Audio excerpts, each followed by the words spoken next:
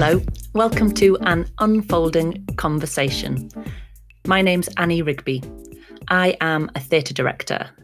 I am a darts fan. I am a Newcastle United fan, although a fairly disillusioned one most of the time. I am a mum of 2 girls. I love cooking. I love eating. I grew up wanting to be in a band. However, it turned out the world of heavy metal wasn't really ready for the piano accordion, so that didn't really pan out. Anyway, 12 years ago, I set up Unfolding Theatre. And I set up the company because I love creating spaces where different people can come together. And that didn't feel massively radical 12 years ago. But as time's gone on, it's felt more and more important as we have got into a state in the world where people feel more divided than ever, where people are more often in their own echo chambers. I've really seen the power that there is in making space for people to really hear each other. And that's what this podcast is all about. It's about conversations that unfold. Over the last 12 years, Unfolding Theatre have made a lot of friends. We've met some amazing people who've said things that have stayed with us and have inspired us. And this podcast, this is the very first episode. This podcast is going to introduce some of those people to you. So today we are joined by Gareth Stoddart and Maddie Costa. Gareth, tell us a bit about yourself. Yeah, I'm Gareth. I'm a care practitioner. I look after children in care. I'm a dad of 3. My eldest been obviously involved quite a lot with the theatre and stuff like that. I like more sports, mainly football. I'm a Leeds United fan. I do like darts as well and pool and snooker. Do you know what, Gareth? I only found out you were a Leeds fan this morning. So I was chatting to Ross Millard of the Future Heads, who was part of the project that we were worked together on. And he said to me, do you know Gareth's a Leeds fan? And this has passed me by in all the years we've known each other. Yeah. Maddie, where's your football allegiances? And tell us a bit about you. Yeah, like 0 football allegiance.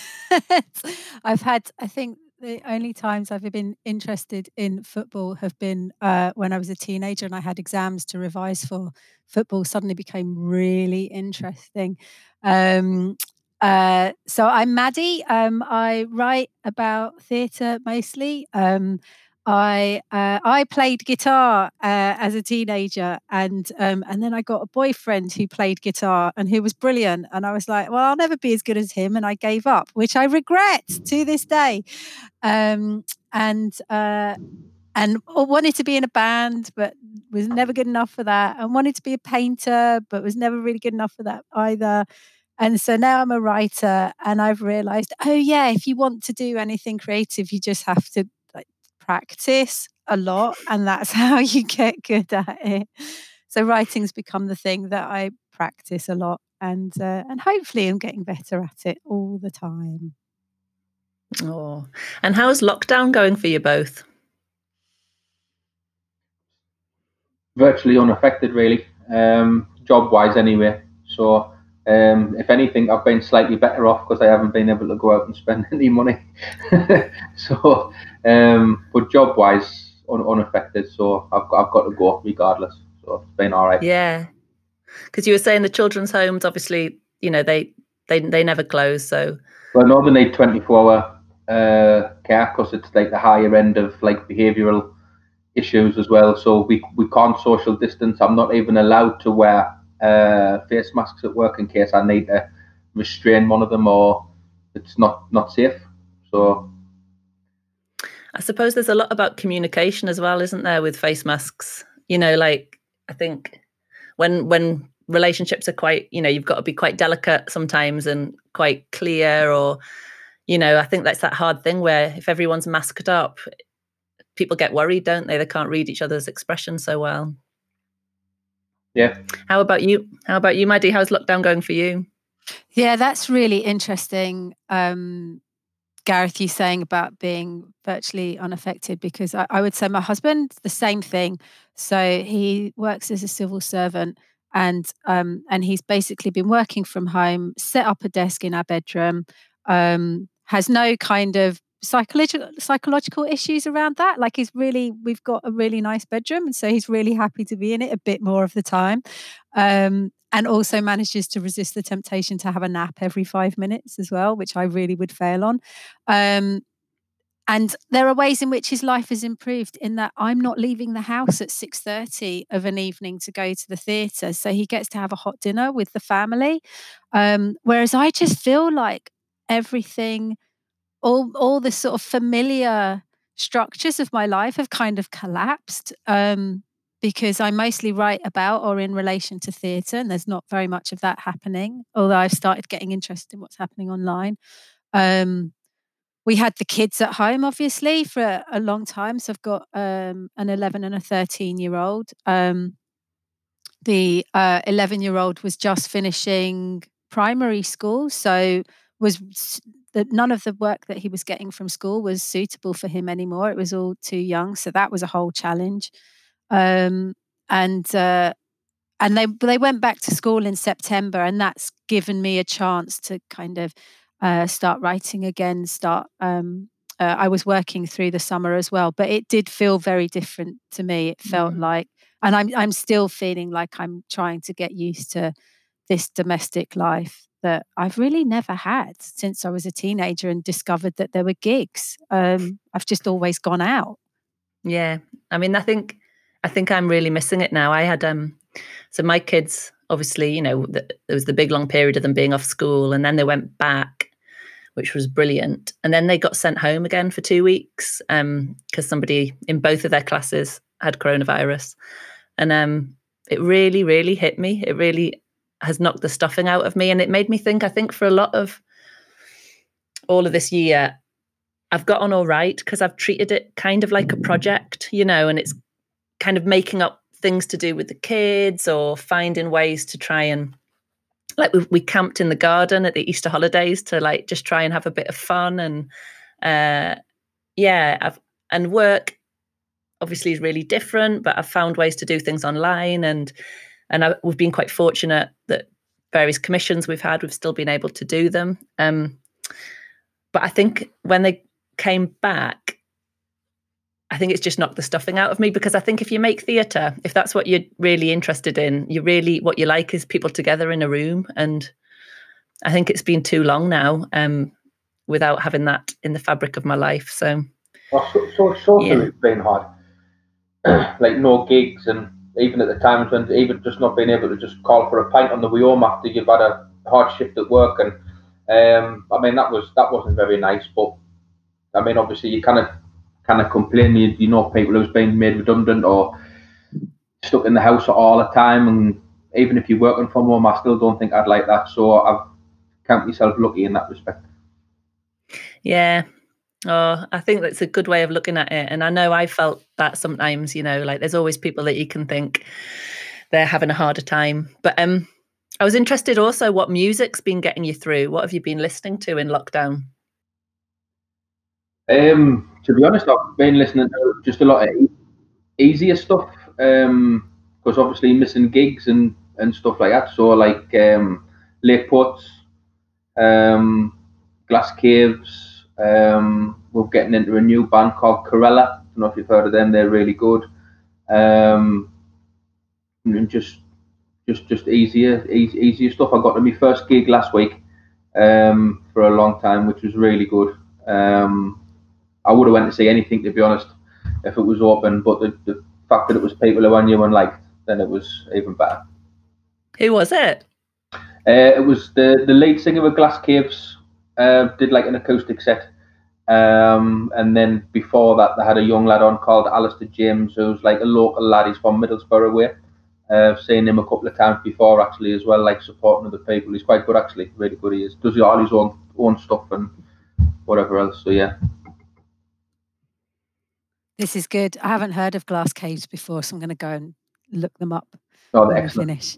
Excellent. Yeah, brilliant. I went to, there's been a bit of live theatre or stuff happening in live theatre reopening in London, and actually none of that has appealed.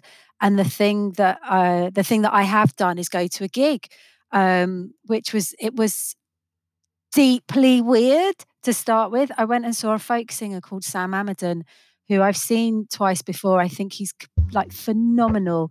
He plays versions, mostly kind of versions of traditionals or kind of 30s and 40s American folk or blues, or and his interpretations are just super, super interesting and weird because they bring in lots of kind of jazz influence, and they're really unusually structured.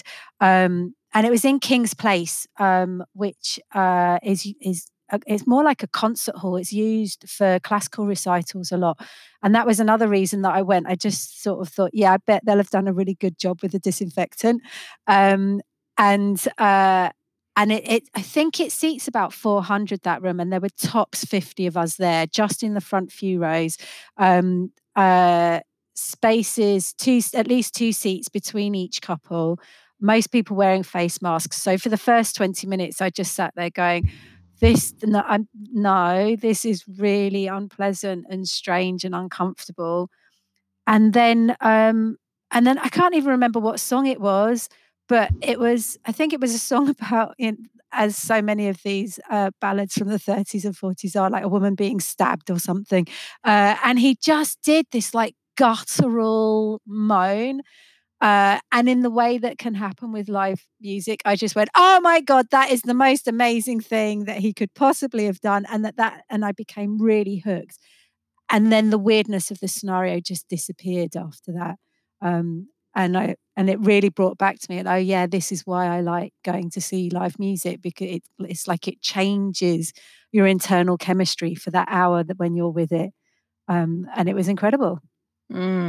I'm really jealous. I haven't been to a gig actually since before lockdown. I mean, I've been listening to lots of music, and there's a few I've kind of made it. There's certain musicians that I've thought, right, I'm going to take the time to spend some time listening to. Those people who you think, I should know more of their music than I do. So, like Nadine Shah is an example of that, because I always obviously like to have my eye on Northeast musicians, and so I've been I've always heard her on the radio and stuff, but I thought I'd get her albums and work my way through those. So I've been having a good time with that, and then a bit of old favorites, a bit of Dancing with the Kids in the Kitchen, and kind of good time stuff. Hilariously, thinking about having been chatting to Ross this morning, Nina, my 7-year-old's been enjoying their most recent album, which has that song on. I don't know if you remember it, but Electric Shock, which is all about Barry singing about getting an electric shock. And Nina felt like it's a great song. And Nina was saying, oh, why did they write this song? Is it to warn people about how electric shocks are bad for you? And I was like, yeah, something like that, to be careful in your kitchen. So that's been good fun. But she thought it was groovy, so I passed that on. I thought they'd appreciate feedback from 7-year-old Nina. So I was going to chat a little bit about the project that we all worked together on, really. And it was how I met you, Gareth.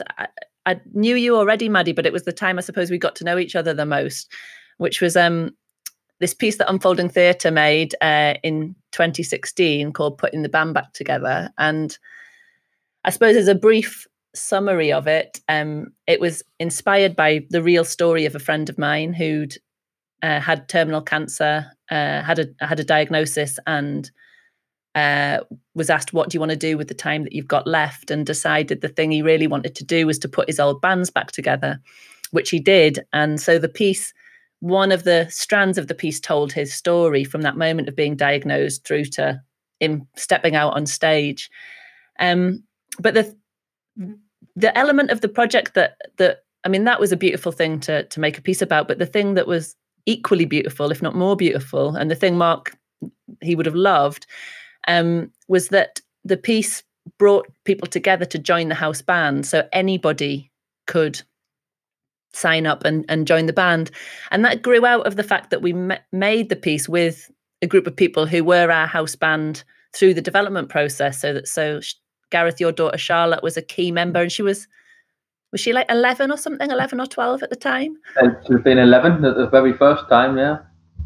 Yeah, and so over the weeks we got together and we just talked about what music meant to us, and some of that made its way into the show, and we wrote songs together, and Ross taught us music, and yeah, and then it all came together.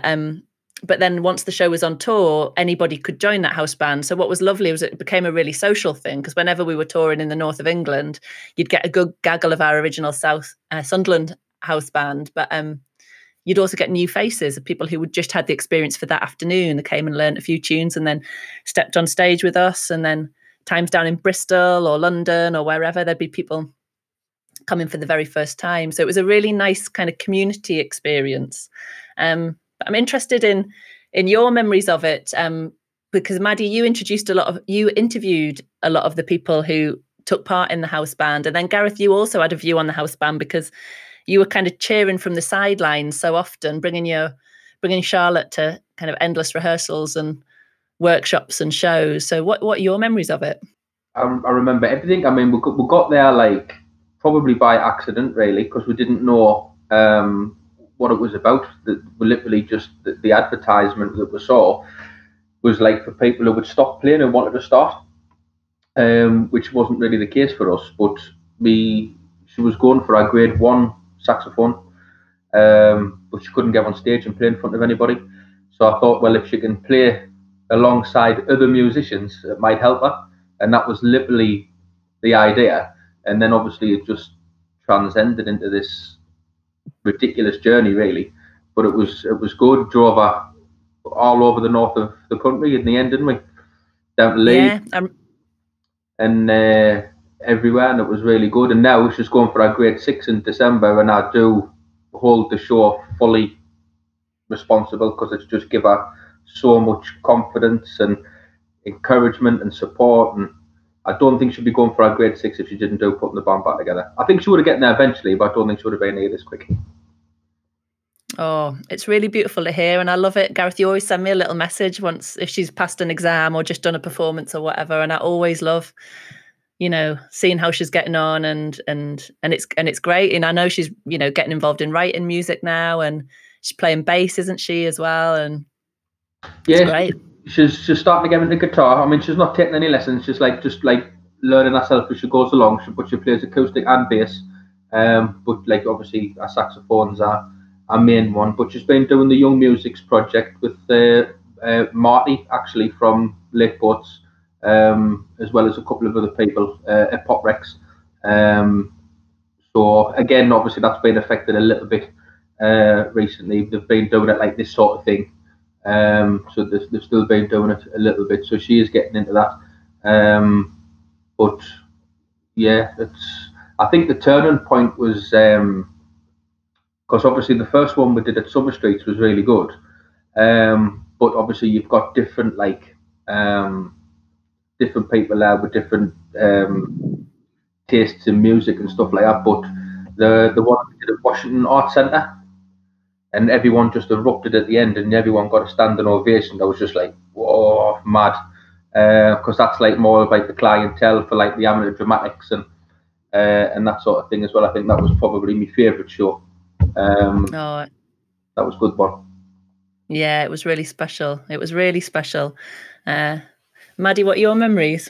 I'm so loving hearing this about Charlotte, because I really remember being like Gareth, I remember loads of aspects of it, but I really remember coming to the community centre, was it, where you were rehearsing, and kind of finding the group of people who were there so brilliant, because it feels really rare that you get that kind of intergenerational group working together. So the fact that you could have this 11-year-old girl or 12-year-old, I'm not sure how old Charlotte was at the point I met her, next to someone who's retired, and all of the ages in between, felt really exciting. And then also because my kids were just starting to play piano at that point. They were just starting piano lessons.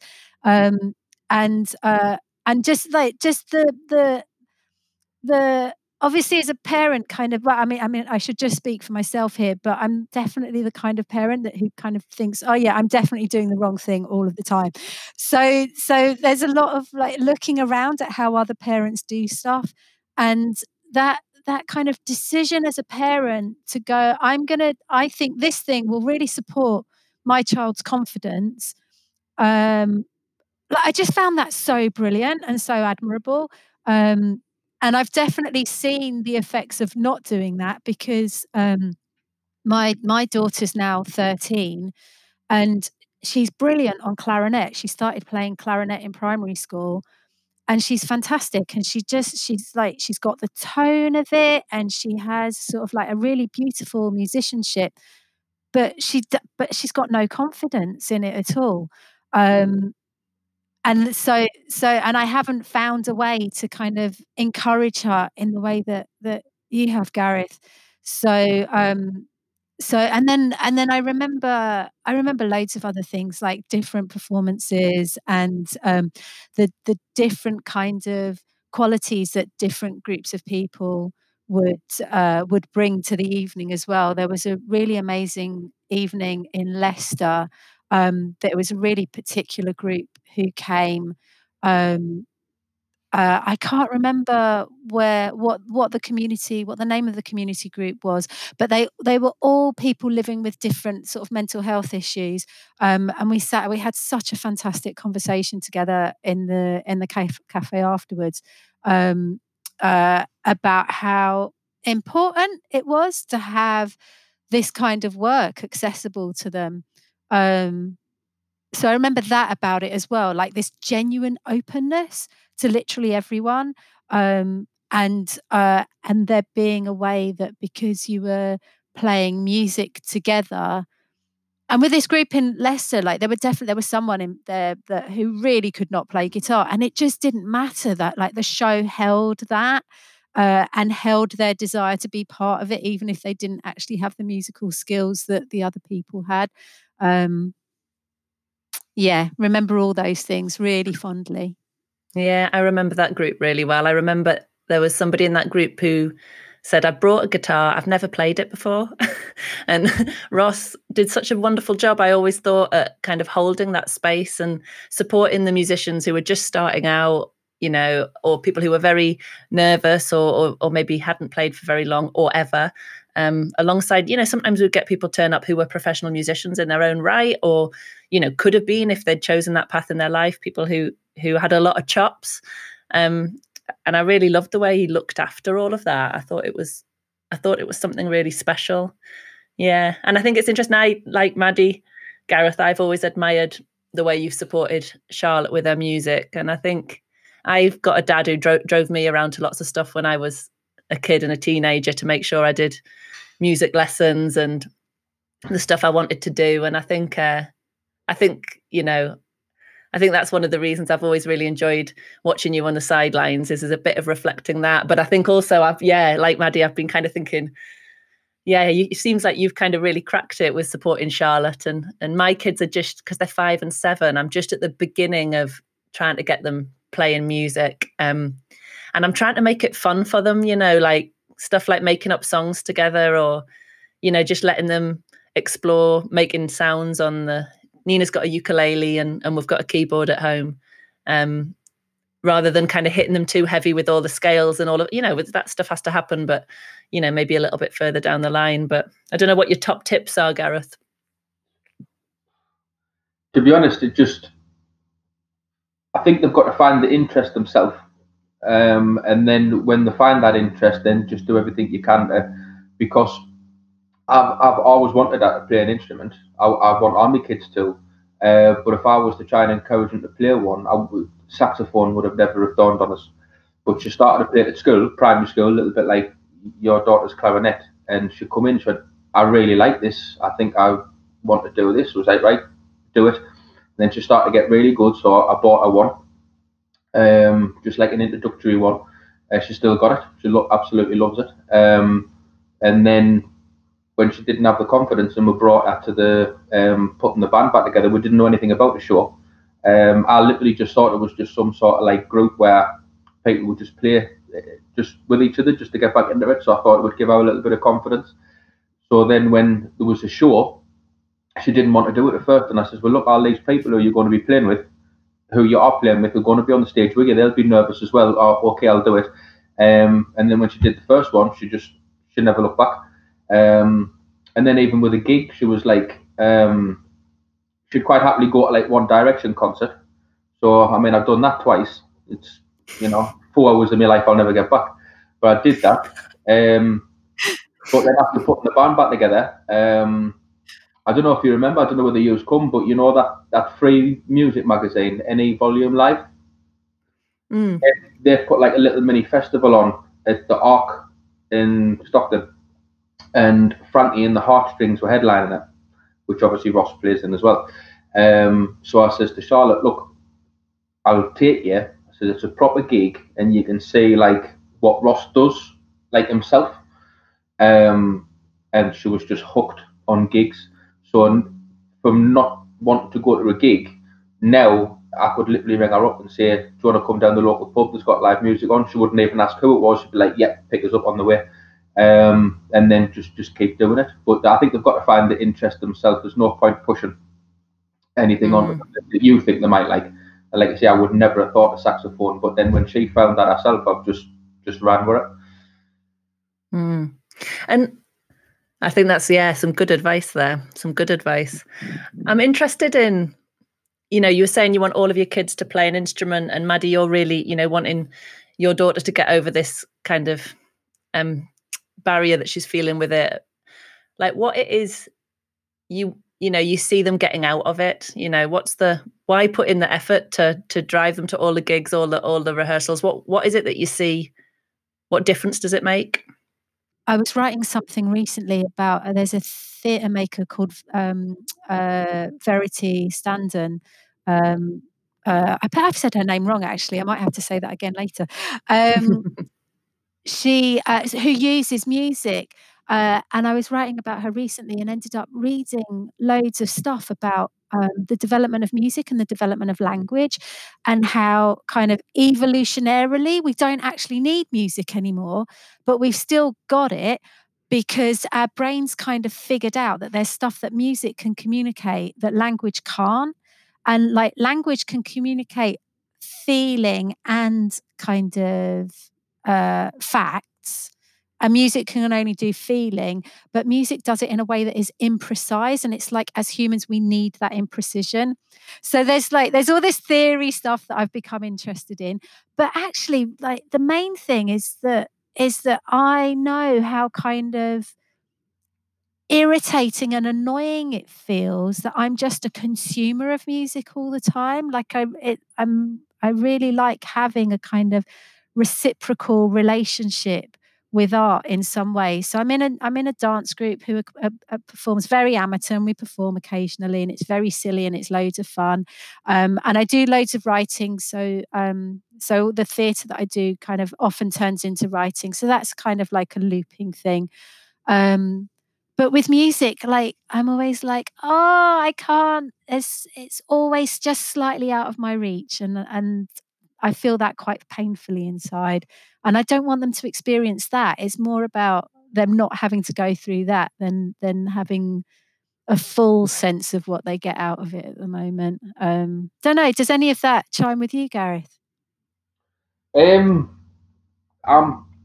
perfectly happy to be just a consumer of music. I've tried instruments. I can't do it. But if I like through my daughter, or just going to gigs, I'm happy to support it in that way. I mean, my daughter's tried to. I can make the saxophone make a noise. She's tried to show us the most basic things on the guitar, and I cannot do them. So I've just resigned myself to the fact that I'm going to have to be a consumer. It's better than being nothing at all, I suppose. So. Yeah, I'm with you there, Gareth. I'm with you. I keep trying to get playing again, but it comes and goes. But I think, I'm interested in why music does such a good job of bringing us together, and I think what you were saying a little bit Maddie, about the emotional feeling of it. It's so special, isn't it, being in a space and, you know, all listening to the same piece of music together, or singing it together, or playing it together. But, you know, I think that's that kind of thing of, it's like it short circuits your brain, like that emotional response, you know, it takes you to a certain place. And I'm really interested in that, because like you were saying before, you know, you had Charlotte, you know, at age 11, 12, alongside somebody who might be retired and everything in between in terms of age. But, you know, there was still that connection. It didn't matter what people were bringing to the room. You know, people were still together in a moment of sharing that music.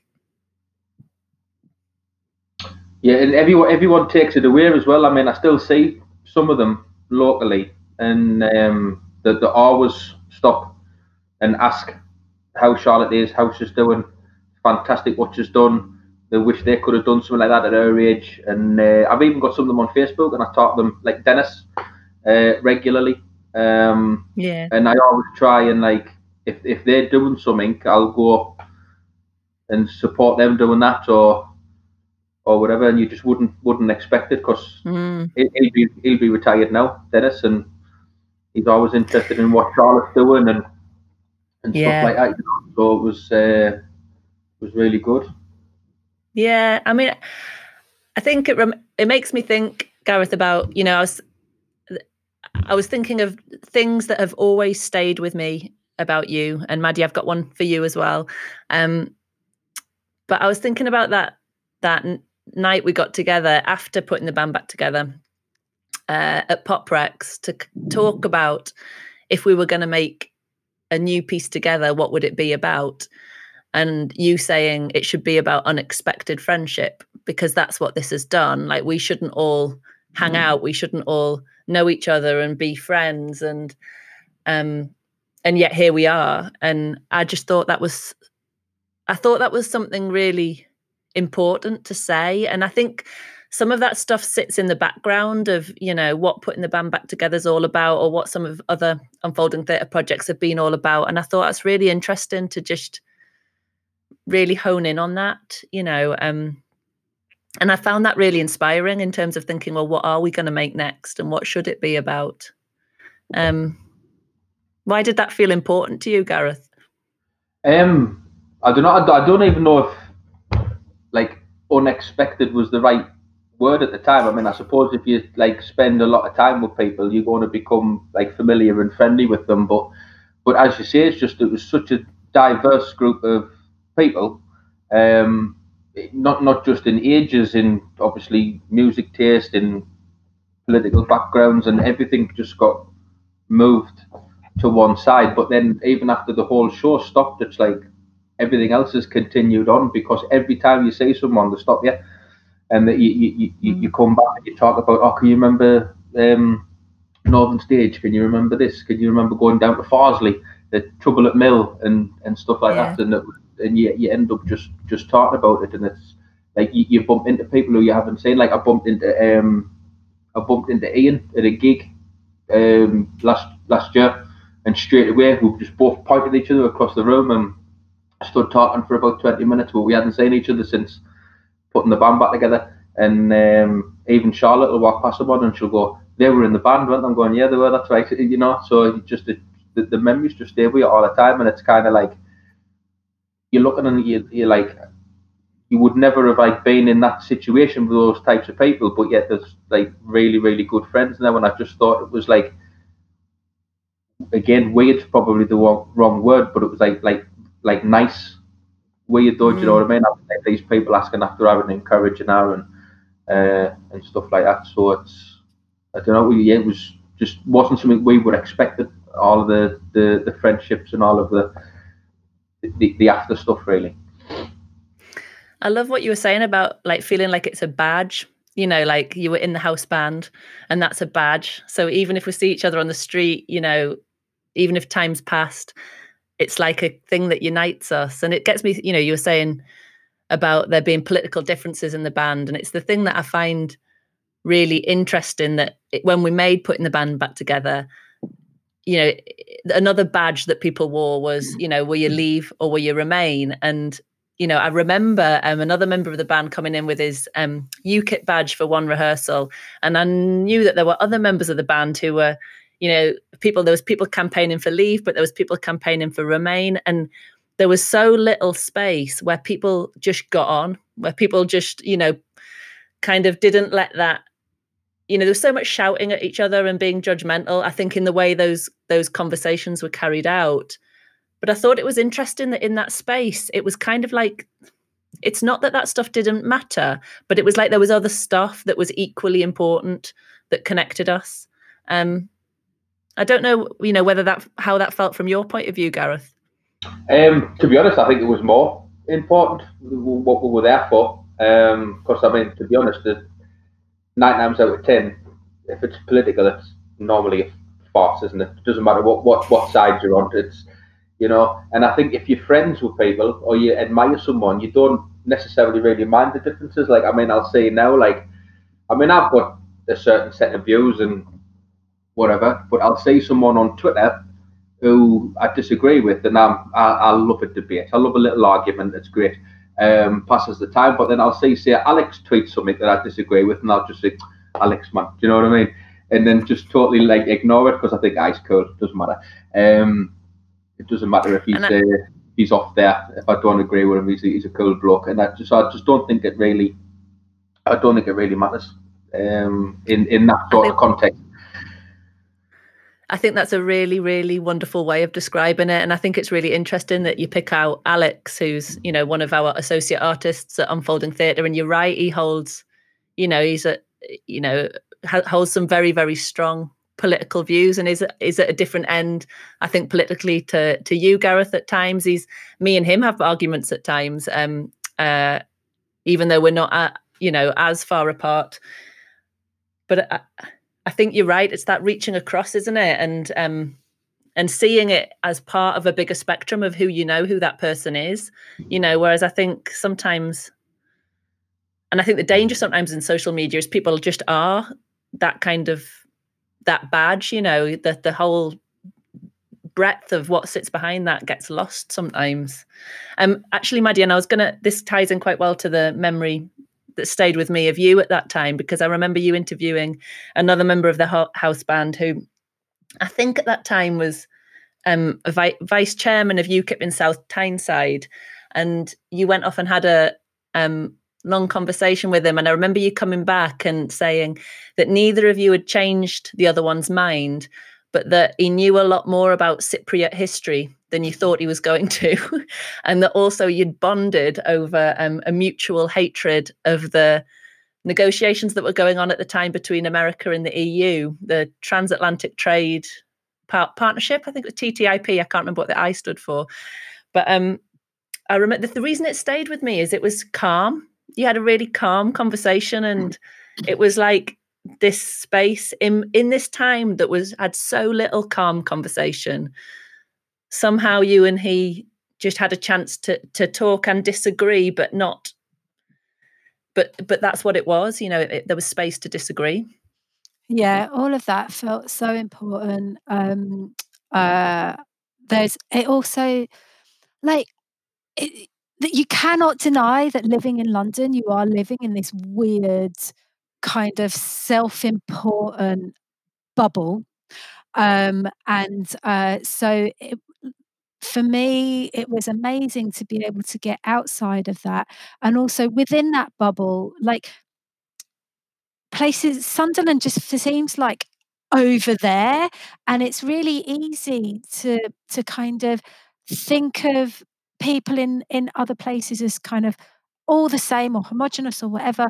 And so it was amazing to come to a room as a person from London and remember, oh yeah, there are people here who think all sorts of different things. Don't make assumptions about anyone. That's the first thing. And then it felt really important that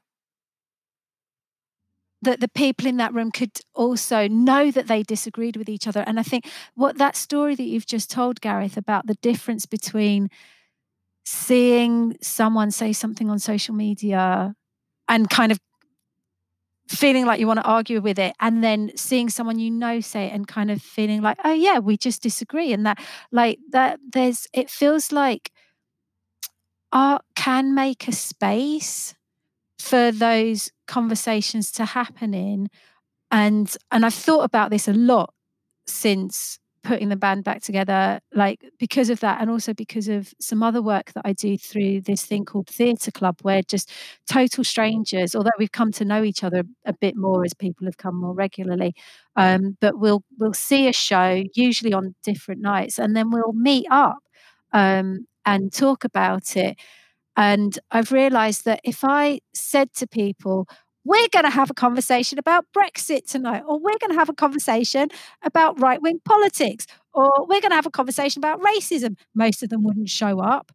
But because we've come to have a conversation about this piece of art, we end up having that conversation anyway. But we do it, it's like we've gathered around something else, and it makes it it means that people come in a way where they're like interested in what other people think already, for one thing, rather than in a place of wanting to defend what they think or something like that. And just in a space of interest and sharing and generosity. And those are the things that I really remember from putting the band back together. And then, with it was Charles, was it? I think that I had that chat with. Definitely. I went into that conversation just like seeing the badge, and came out of it thinking that was incredibly interesting. And sometimes it's not about changing the other person's mind, and it is just about hearing each other and recognizing each other as like people trying to like make the best of life, Yeah. And I think it felt to me, in putting the band back together, family was something that was really important, that kind of sat across that. So even if there were people in the band that you might disagree with politically, like, we were all, I had a baby, I had my second child in the run up to putting the band back together. And I remember carrying her around in a little kind of carry cot into rehearsal rooms. And then, looking at baby photographs of some of the guys had just become granddads and were, sharing baby photos on their phone, and people were passing on advice about parenting. And obviously you were there with Charlotte, Gareth, and Diane was there with her lad Leon. And, there was something about that kind of breadth of age that I think it's like, you're right, what you were saying, Gareth, that politics is one bit of who we are, and there was a bigger connection that was going on. But I do think there's something that I suppose I've got from you, Gareth, which is like about not letting it worry you, and how you can really respect a person and know that you disagree politically. Because I remember, do you remember, Gareth, that gig at Summer Streets where Frankie and the Heartstrings were playing?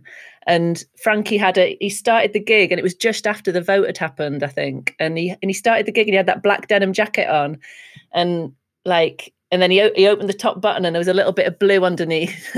And then he pulled his jacket off, and he had like an EU flag T-shirt on, which was obviously a really provocative thing to be doing in Sunderland in June 2016.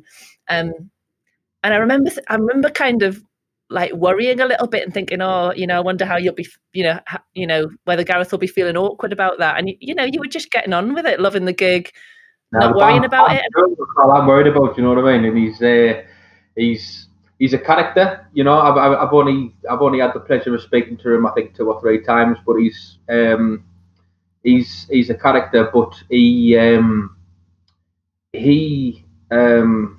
his wife or partner is very, very good friends with somebody who was married into Rachel's family, who is Charlotte's mum.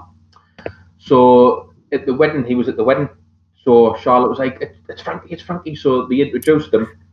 And he spent like 4 hours talking to her about music and whatever else. So for me, he could be, he could be anything he wants. So I'm not interested.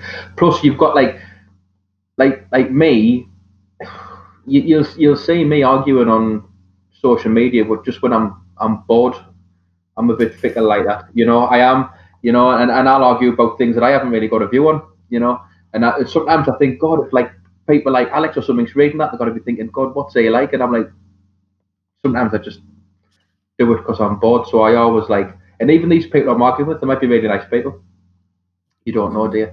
So I think it's when you know them, you can ignore it. But I'm not that politically minded to be uncomfortable about something like that. I mean, obviously, I've voted to leave.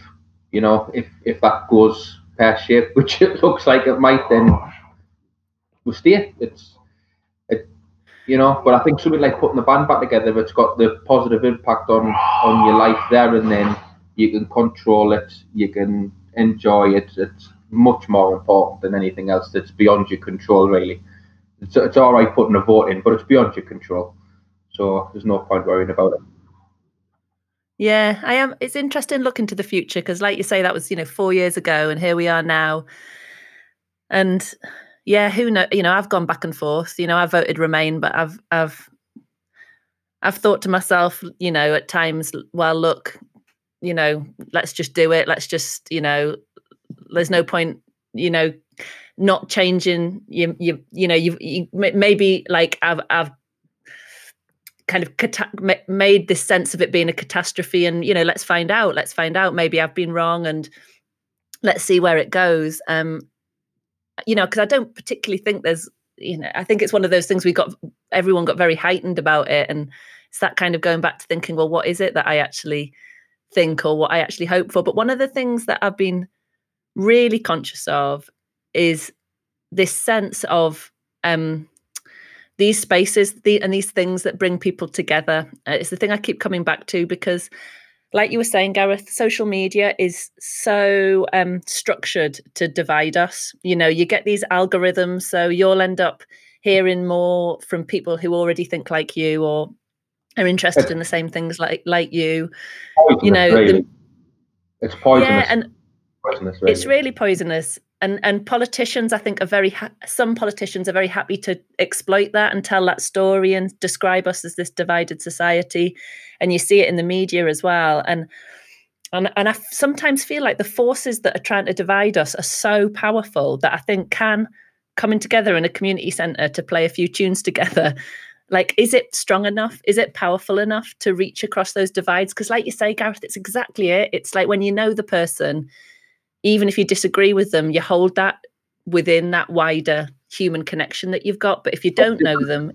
Like, again, I'll just use Alex as an example because I normally see a little bit more from Alex because he uses Twitter quite a lot than I do for maybe other people.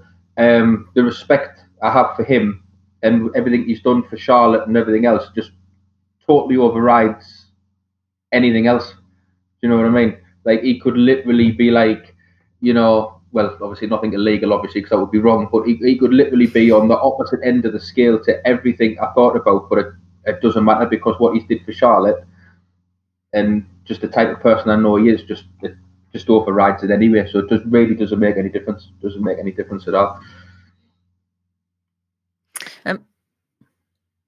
Go for it, Maddie. You were going to say something.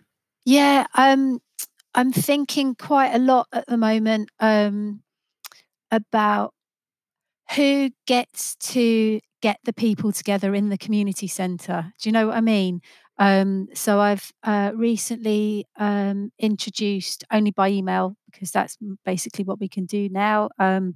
You, Annie, to Naomi Alexander, who runs Brighton People's Theatre in Brighton, and she's similarly like really interested in how you can get all different kinds of people together, and it doesn't matter like how old you are, or what school you went to, or who you vote for, or what job you do and don't have, or like what kind of benefits you need, or what your housing situation is, like that all of you can come together to make theatre or make stories together. And they've put together a fantastic like research document called Open Up Arts that talking to lots of people who live in a couple of different council estates about how excluded they feel from so much of the art that happens in this country. And while you've been talking about sort of EU and kind of like the sort of shifting sands of Leave and Remain, I've been thinking about this really brilliant activist group called Migrants in Culture, and how they talk about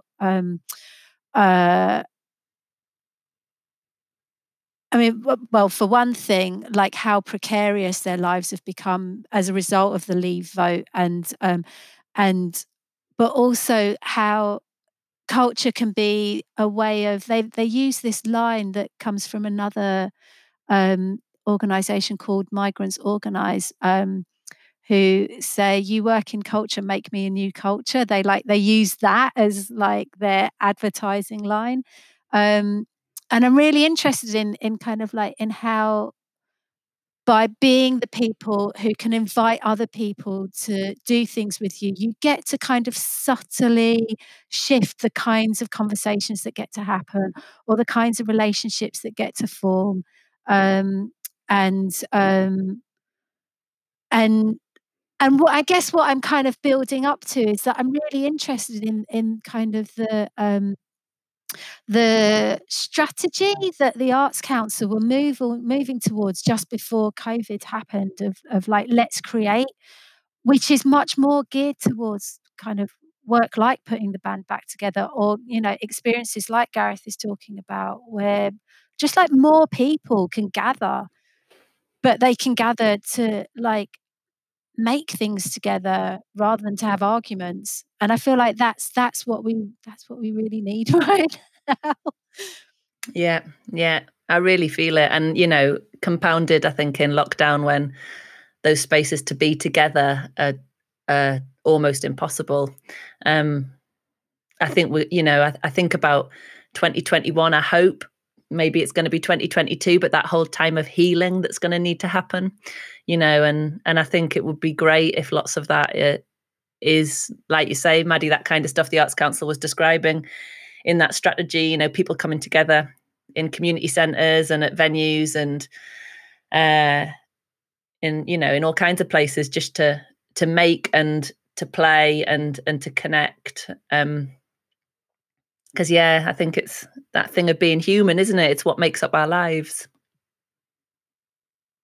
It's been a total pleasure to have this conversation with you.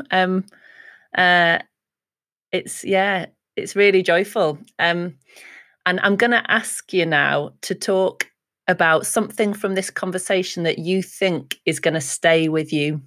It's kind of a trick question, really, isn't it? Because you don't really know what you might still be thinking about in a few days or a few weeks' time or so forward.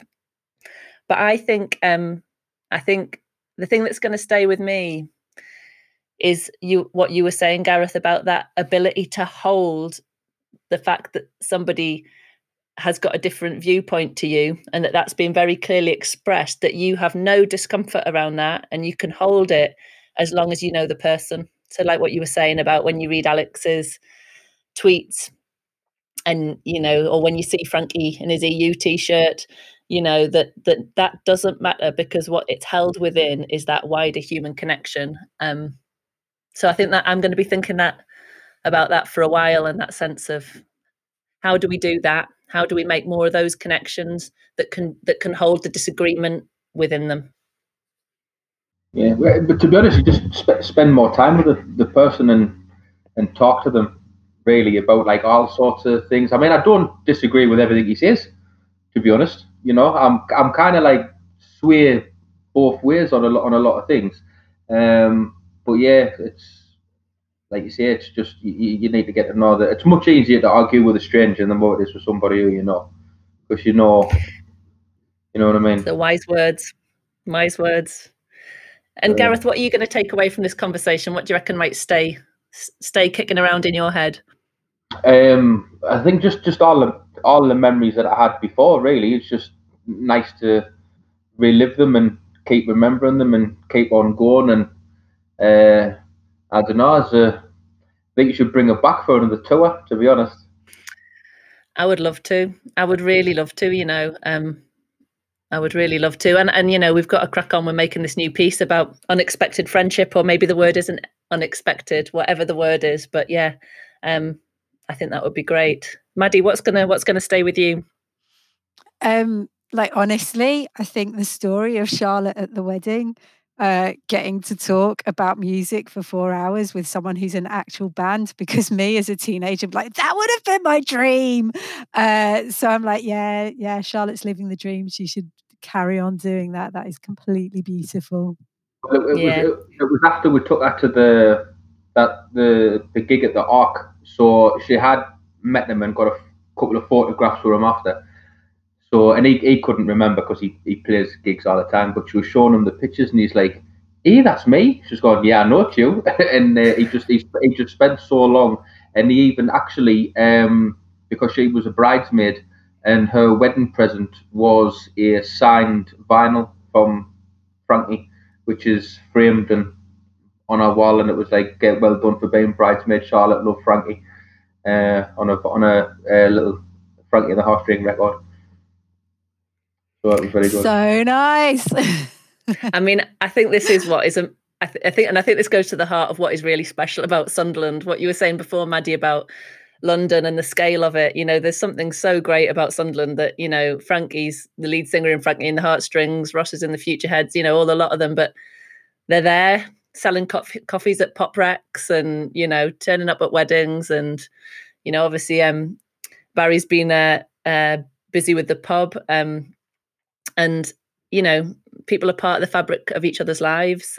Of course, people are in London, but there's something about the closeness of those guys that I think is really special. But it is even Marty as well. He puts that, well, partly he's involved. There's a few people involved, but he gives his own time up to teach the kids how to write songs, and there's no charge for it whatsoever. He gives up every Saturday morning of his own time. So does that Rebecca. I can't remember her surname, and I'm sure Natasha and everyone else who does it is like you say, there's no money involved. It's just for and there's actually, if you want to check out local bands, there's a band came from that music project called Plastic Glass, and I think they're going to be excellent, really good. I will check them out. That'll be my next bit of music to keep me going through this next bit of lockdown. Well, thank you so much for both of your time. Like I say, it's been a total pleasure, and let's speak again soon. Yes, no worries. Thank you. Thank you very much.